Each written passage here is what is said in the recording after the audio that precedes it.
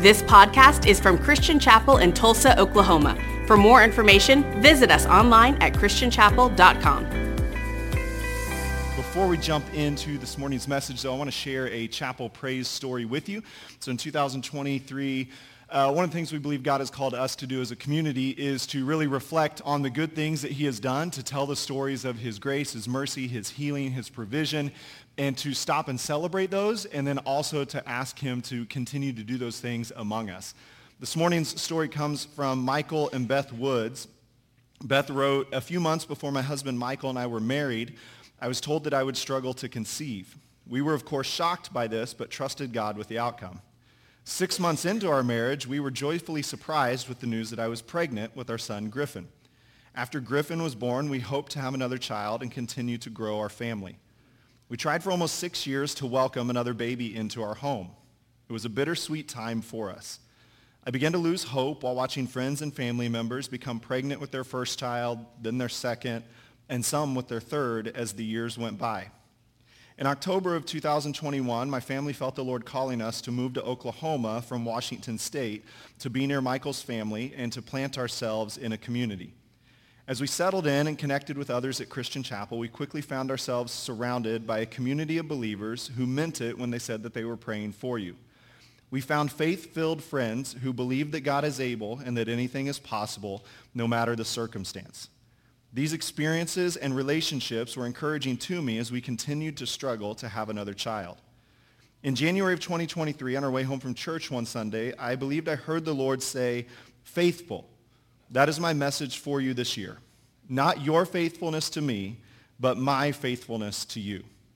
A few months later, a friend stopped me and told me, "I don't know what this is supposed to mean for you, but every time I see you, the Lord gives me the word faith. Just hang on a little longer because he will answer his promise." God spoke these words of hope to my soul and confirmed it through my friend. Recently, after 6 years of longing, hoping, praying, hurting, and waiting, we found out that we're pregnant with our second child and due in November of this year.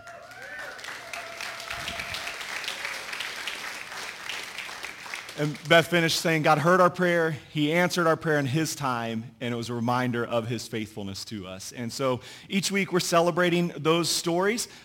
We've been getting a lot of those in at praise at christianchapel.com. You can send them several along the lines of Beth. We were praying, we were longing, we were dreaming for a family, and the Lord opened the door for that in a variety of different ways.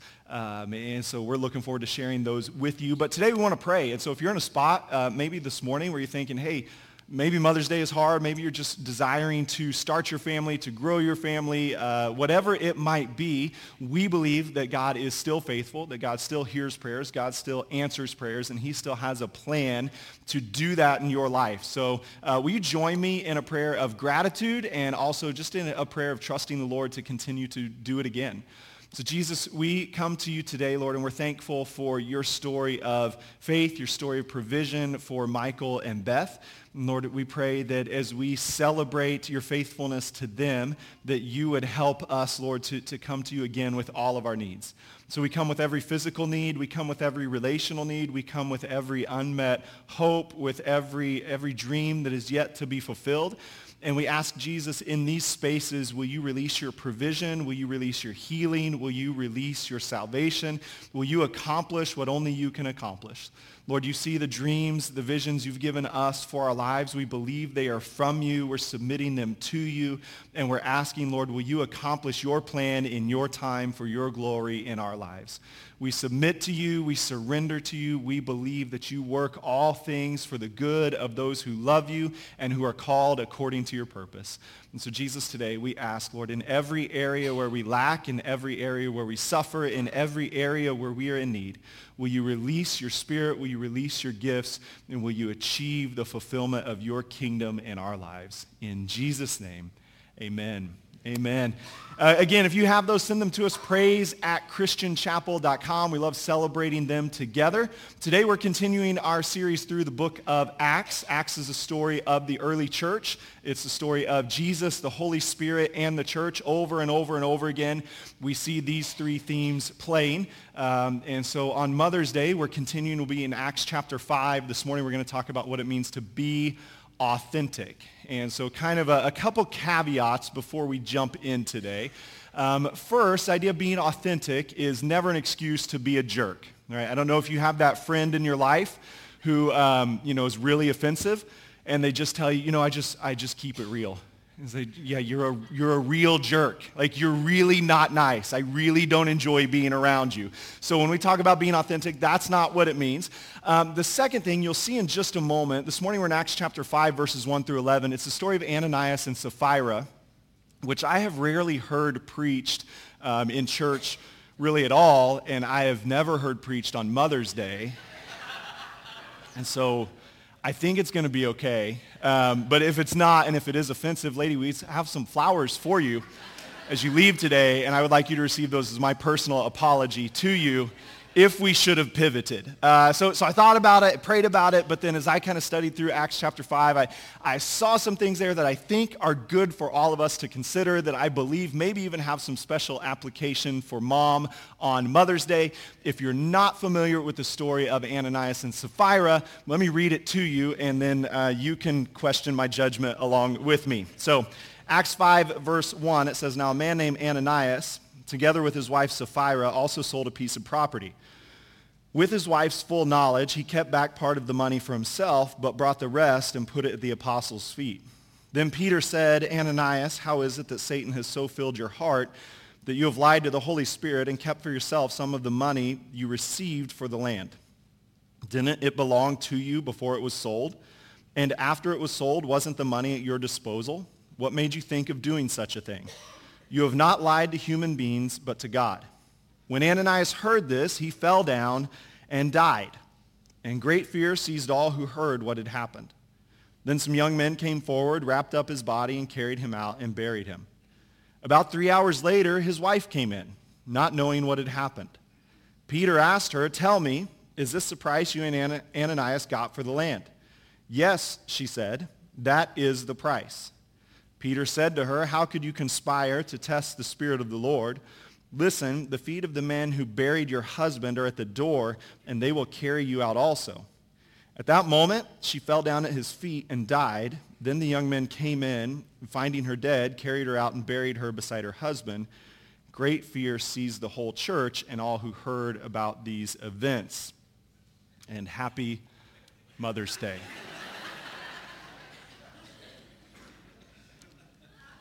I think this is a good idea. I really do. I think there's some really good things here for us to study, for us to understand. And so I'm just going to ask you to trust, not me, because I really don't, honestly, right now either, but we're going to trust God's direction. We're going to trust God's leading. We're going to trust the scriptures, that if it's in there for a reason. Right? And so one of the things I enjoy about preaching kind of through books of the Bible is it brings you to passages you would normally avoid. It brings you to topics you would rather not discuss, and it brings you into some conversations that can be uncomfortable but are very necessary. And so this morning, as we talk about what it means to be authentic, what we're hoping to understand is Jesus has called us into an authentic relationship with God and to an authentic community of believers built on truth, honesty, and integrity. But the enemy comes with the appeal of the inauthentic life to try to undercut that in every way that he can. And so the first thing we have to understand about the appeal of the inauthentic life is that no one wakes up one day and decides, today is the day that I'm going to be a fake or a fraud. Today is the day that I'm going to begin to build a reputation on lies and deception. Nobody wakes up and thinks, today is the day I'm going to ruin my family. Today is the day that I will run my business into the ground. Today is the day that I will stab a friend in the back. Today is the day that I will begin a lifelong series of deceptions that will end in my undoing. No one does that. Ananias and Sapphira did not wake up one morning and think, today is a good day to die. They didn't wake up and think today is a good day to lie. They didn't wake up and think today is a good day to see if we can deceive Peter. But the appeal of the inauthentic life is always rooted in a particular context. And so for Ananias and Sapphira, the appeal of their lies and deception is rooted actually in a culture of generosity and giving. So as we saw last week, the early church was defined by their generosity towards each other. It said that from time to time, those who owned land or homes would sell it, would bring it to the apostles' feet, and it would be distributed to anyone who had need. And the generosity of the church was so overwhelming that it resulted in them being able to say there were no needy persons among them. And then if you back up to the end of Acts chapter 4, just before the story of Ananias and Sapphira, we find an example of a man named Joseph. It says in Acts 4:36, Joseph, a Levite from Cyprus, whom the apostles called Barnabas, which means son of encouragement, sold a field he owned and brought the money and put it at the apostles' feet. And so what we see here then is for Ananias and Sapphira, they are living in a world where generosity is celebrated. They're living in a world where generosity is honored. They're living in a world where generosity is improving the status of everyone in their community. They're living in a world where generosity is one of the primary witnesses of the effectiveness of the church, and they decide that they want to be a part of that. Now, the decision to be generous would have been a good one. They saw what had happened with Joseph, a Levite from Cyprus. He sells his stuff. He's called Barnabas, the son of encouragement. He's so generous, so kind, so encouraging. The disciples give him a new name. And so they're kind of looking at this and thinking, well, that's what we want. And so what happens for Ananias and Sapphira is they wake up not with a desire to deceive, but they wake up with a desire to be received, to be noticed, to be held in esteem. They want the recognition of radical generosity without actually doing the work of radical generosity. They want what others have without doing what others have done. And so what we see then is the appeal of the inauthentic life is that it's a shortcut, it's a quick fix into the natural results of a life of character, devotion to the Lord, and authentic community with each other. Ananias and Sapphira model for us the idea that imposters want benefit without cost. Right? When you're really engaging in these types of behaviors, and it's easy for us to sit here and think, well, I've never done anything like that. And yet I think if we're all honest, we recognize there is something inside each one of us that would like shortcuts to success, that would like the quick fix to recognition, that would like to be the one that others look to, that would like, I would love it if people gave me nicknames that were positive and affirming, right? Like I've had nicknames in my life, and they weren't. And they were, I don't know, have you ever been called Five Head? Like, do you know what that means? It means most of you have 4 fingers and you put them here, but some of us, we have 5, all through high school. Five Head from my friends. At basketball, I got jeered by my own friends at my own basketball games. Like, I want friends who call me the son of encouragement. I want friends who call me radically generous. I've got Five Head Brigade over here yelling at me, right? This is what we want. This is what Ananias and Sapphira want. They want the benefit, which is fine. It is fine that they wanted to be generous people. It is fine that they wanted to be like Joseph. It is fine that they wanted to provide for the needs of others. The problem was they weren't willing to actually pay the cost. They wanted the open door without doing the work. They wanted the success without the struggle. They wanted the trophy without the trial. We can say it in all kinds of different ways, but what it really boils down to is imposters are people who want what others have without doing what others have done. We want the instant success. We want the preference. We want the privilege without paying the cost of long nights, of hard work, of deep hours of prayer, of whatever else might be involved. And so for Ananias and Sapphira, it can seem on kind of your first reading of that passage like this is an overreaction from the Lord, an overreaction from Peter. And yet what we see here is that they're just trying to make sure we understand. Imposters are people who want the benefit without the cost. Right? And that kind of temptation to fake, that temptation to be a fraud is so prevalent in our culture. In fact, we have entire social media platforms designed to make it easy for us to show people our highlight moments and never let them see all the other stuff that goes into it.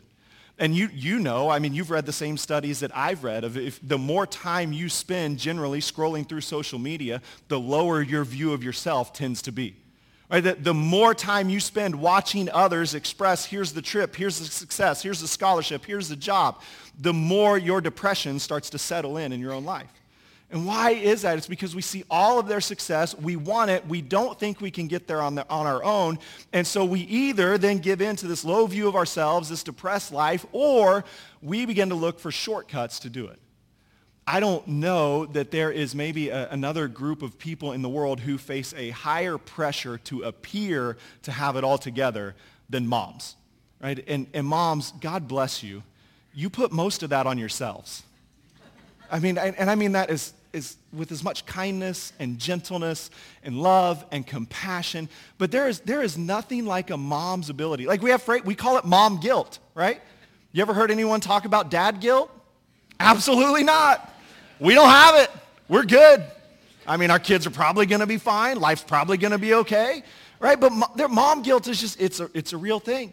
You have this pressure, and it's pressure you put on yourselves. It's pressure sometimes that you receive from society, this pressure of like, I've got to wake up an hour early every morning so I can read my Bible and pray and be the spiritual mom that God wants me to be, so I can walk in the gifts of the Spirit, so I can display the fruit of the Spirit, so I won't lose my temper. And then I probably need to wake up an hour early so that I can work out and I can be a strong mom and I can be in shape for my kids and I can do these kind of things. And I probably need to wake up an hour earlier so I can provide them with good, clean meals from our organic, non-GMO garden, and so that I can, lean meat focused meals and snacks, and I can do all these things. And then I've made, so by the time you figure it out, you're just not sleeping anymore because you've got to get up so early so you can do all the things. And then there's a pressure of, and I've got to be put together when I drop them off at school. I've got to smile. I've got to be nice. If I'm educating them myself, I've got all that extra pressure as well. I'm going to go to work. I'm going to volunteer. Whatever the callings on your life might be, you feel like you have to have it together all the time, everywhere, or the whole world will fall apart. And so what I would want to encourage you with today is in the scriptures, we have an example of people who fake it. And they are not role models.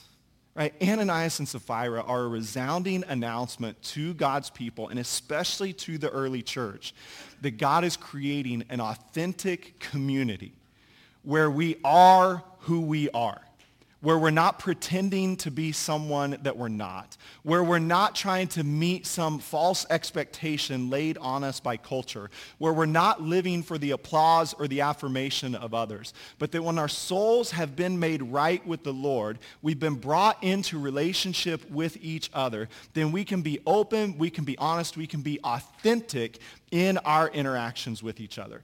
And so moms, what I would tell you today, if you feel that pressure, is one, pray about it. Two, find a mom who's gotten over that and just let her begin to pour into you, right? Because I know for me as a dad, like there are times with Angie where she'll tell me the things she's worried about with our kids or worried about in life, and I just don't understand, and I'll just honestly tell her, like, my best advice is don't worry about that, right? And I don't know, husbands, if you've given that advice to your wife, it's not well received. It doesn't go well. In fact, she told me the other day, hon, you would do better, her saying to me, you would do better with a little bigger box of care and compassion.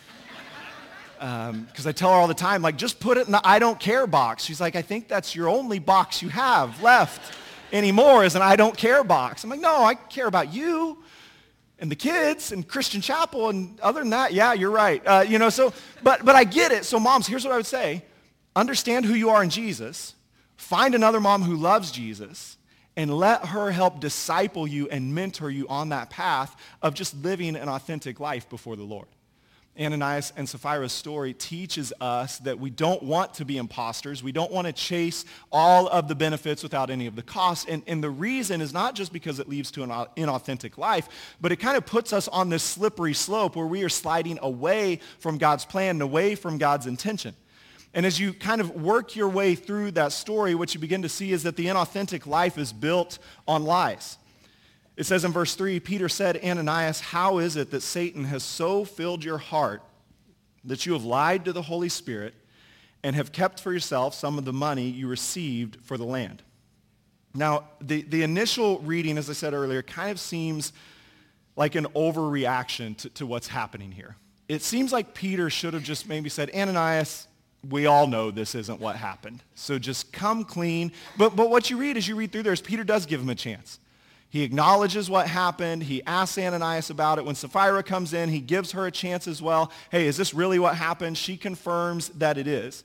But it still, to me, at least seems a little bit just kind of extra, a little bit too far, a little bit too heavy-handed in a response until you understand what's actually happening. And what's actually happening here is this is in the infancy of the church. And in the infancy of the church, Ananias and Sapphira seem to have some level of influence where they have interaction with the apostles, where they are interacting with Barnabas, where they are recognizing the good things that the church is doing. So they seem to be believers. They seem to maybe even be some form of influential believers or possibly even leaders in the early church. And yet the enemy attacks them, and what the enemy is trying to do is weave deception, dishonesty, and lies into the fabric of the church from its infancy. And so Peter comes hard against them. The Lord is coming hard against this attack of the enemy because of the danger of a culture of dishonesty being woven into the church. And so again, kind of remember the context. The context is that the church is in its early stages. It's still largely based in Jerusalem. And it's grown, right? We've seen in Acts, it's grown from a couple hundred to 3,000 to 5,000. But even within that, it's still located mostly in Jerusalem, in this small city, where generally people know each other's business. Right? And I don't know if any of you grew up in small towns or maybe grew up in small churches, but if you did, you can sympathize maybe with what had happened here. If everybody generally knows everybody's business. Right? They didn't even have Zillow, but they had ways to figure out how much you paid for your stuff. So, but they had this opportunity. And so if this goes unchecked, if Ananias and Sapphira are allowed by the Lord to walk this deception through, if they're allowed to say, this is what we sold it for, and they keep back part of it for themselves, and then like Barnabas, they are celebrated as sons and daughters of encouragement. They are celebrated as pillars of generosity.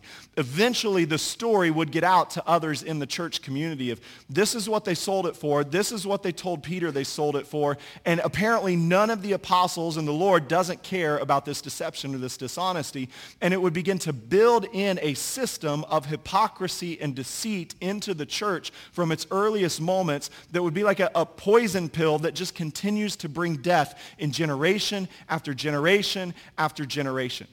And so Peter's confrontation with Ananias and the Lord's confrontation with Ananias and Sapphira is a confrontation against a direct attack of the enemy to try to cut the legs out from under the church in its infancy. And we begin to understand that, it should then help us understand why it's important for us to continue to live lives of integrity and lives of honesty. If God was serious about it then, he's serious about it now. And the reason is because one lie always turns into multiple lies. Right? You know this in your own life. Imposters consistently lie. When I was in probably kindergarten. I think it was kindergarten.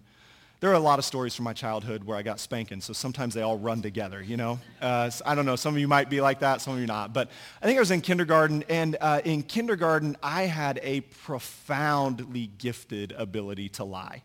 And what I learned, though, early in life was your lies compounded. And if you told one, then you usually had to tell a second one. And if you told a second one, you had to tell a third one. And I think in the stretch of one semester, I went to a neighbor's house, and their mom wouldn't let them come play. We lived in a small town in Kansas, and she wouldn't let them come outside. And I told her, well, that's too bad. My family's moving to California tomorrow, and I really just wanted to play before we moved. So she sent them out, and we played, and I went home and completely forgot about it. And then I saw her after dinner knocking on our front door. And I tried my best to intercept my mom, but I didn't make it, and so that ended how you would think. And I remember, shortly after I was in kindergarten, and I looked at the scissors in my hand, and I thought, they're the little safety scissors, the plastic ones. I thought, I wonder if those cut hair. And so I pulled it out, and I cut it at the scalp, and I came home with a square out, and my mom asked me what happened, so I told her Kelly, the girl who sat next to me, cut my hair without my permission, and it really upset me. And I had a whole story that went along with that. And poor Mrs. Keeker, my kindergarten teacher, shortly after we had show and tell, and I brought a little turtle that somebody in our church had brought us back as like a souvenir from their Caribbean cruise. And she asked us where we got it, and I told an elaborate story about how my grandparents were missionaries to Africa and had brought it back for me, and I hope to go see them one day. And I remember at parent-teacher conferences, she asked my mom and dad, which one of your parents are missionaries to Africa? And I said, neither one, actually. Mine's a farmer. Mine lives in Kansas City, and I got spanked again. But what you learn, hopefully like me, you get to learn it early in life, is that your lies always compound. Your lies always spiral. And for Ananias and Sapphira, if they would have succeeded in this deception, it's a lie that just kind of goes on and on and on and on. Every time they would have been celebrated as generous people, they would have had to live the lie again. Every time somebody would have asked them for lessons in stewardship, they would have had to live the lie again. Every time somebody thanked them for being part of God's provision in their life, they would have had to live the lie again. You know this is true in your life. I know it's true in my life. It's one of the reasons God is so serious about just live an authentic life. Be a person of integrity and honesty, because one lie never leads to truth. Lies always lead to more lies, to more lies, to more lies. And so if you find yourself even this morning with the tendency to shade the truth, with tendencies to exaggerate, with tendencies to leave out parts of the story, with tendencies to make your lowers seem low or your highers seem high, I would warn you this morning, you've got to stop. It will not get better. Imposters consistently lie, and that lying will destroy authentic relationships. As you embrace a culture of lying, a culture of deception, what you find is that you begin to lie so frequently about who you are, about what you've done, about who you know, about where you've been. You begin to lie so elaborately that you will eventually get to the point where you can't really even tell the difference in your own life anymore between what is truth and what is false. And at that point, your character is so thoroughly corrupted that barring the miraculous intervention and deliverance of God, you will begin to destroy every relationship that you have. A lack of honesty will ruin your marriage. A lack of honesty will ruin your relationship with your children. A lack of honesty will ruin your relationships with your parents. A lack of honesty will ruin friendships. A lack of honesty will be a bar that keeps you from entering into authentic Christian community. A lack of honesty will spread like a cancer and destroy a church community. A lack of honesty will poison everything it touches. And yet culturally, for us, there's the idea at times of, but everybody does it. Or I'm lying in ways that don't harm others. This is just about advancing my career. I'm just playing the game that everybody else plays. I'm just doing the things that everybody else does. And yet for us as followers of Christ, what we're being taught in Acts chapter 5 is the Lord is serious about us being men and women of integrity. The Lord is serious about us living in authentic and truth-filled relationships with him and authentic and truth-filled relationships with each other. And so anytime I experience the conviction of the Holy Spirit about areas of deception, areas of falsehood, areas where I'm lying, areas where I'm being tempted in those spaces, I'm going to stop and not dismiss them as just it's a little thing that God doesn't really care about. Because the overwhelming message of Acts chapter 5, at least this portion we're reading this morning, is that dishonesty, a lack of integrity, an inauthentic life is a very big deal to God. And what we have to understand, because even though we understand lying is sin, somehow when it comes to lying in some of these areas, we begin to excuse, we begin to ignore, we begin to just kind of deflect some of the attention, some of the blame from those areas. But Acts chapter 5 is very clear that the inauthentic life not only leads to a life of lying, but ultimately the inauthentic life leads to sin. It's the outright embrace of a way of life that's opposed to God. And so the story of Ananias and Sapphira teaches us a couple things. First of all, it teaches us that we should not cheat the system. We shouldn't cut corners. We shouldn't really even spend any of our time or energy trying to be the person that someone else is or trying to achieve the things that someone else has. But our primary concern should be, what is the Lord asking of me, and am I willing to be obedient? Ananias and Sapphira's story also teaches us just be completely honest.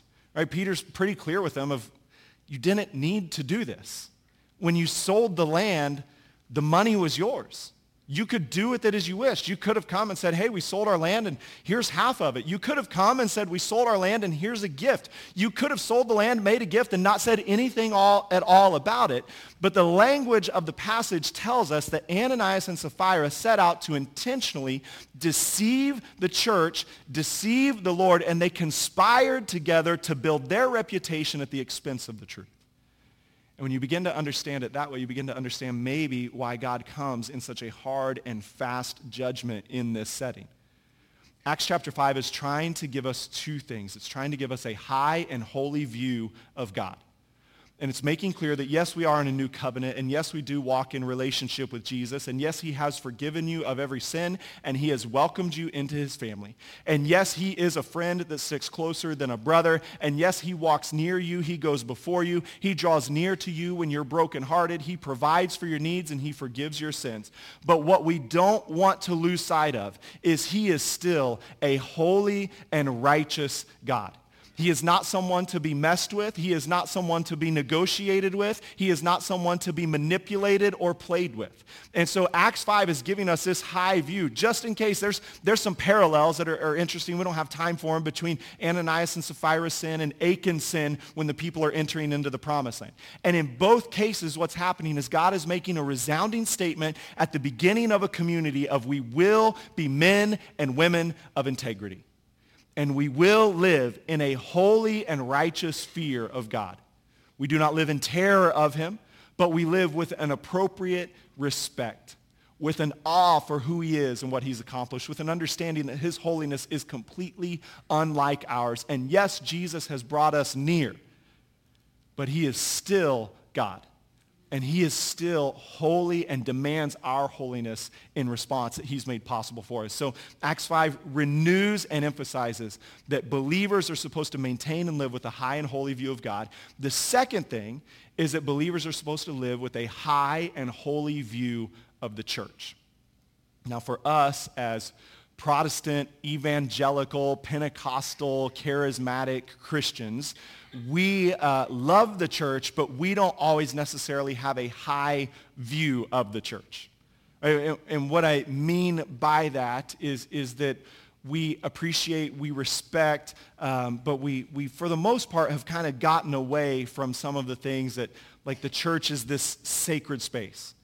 And I'm not necessarily wanting to go back to some of those. Like I remember being yelled at as a little kid for wearing a hat in the house of the Lord, for running in the house of the Lord, for yelling in the house of the Lord, for spitting. Probably should have got yelled at for that one.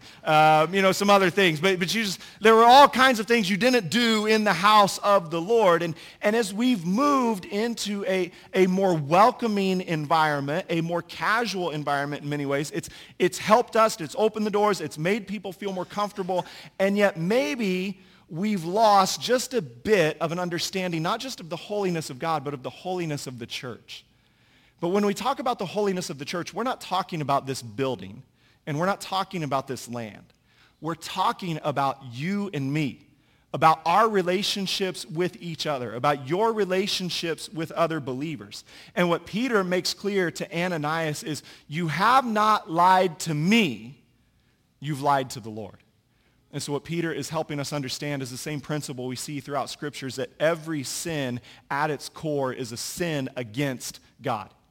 And so your sins might hurt other people, your sins might harm other people. Ananias and Sapphira woke up thinking they were going to lie to Peter and the apostles. They did not put together that in doing so they were lying directly to the Lord.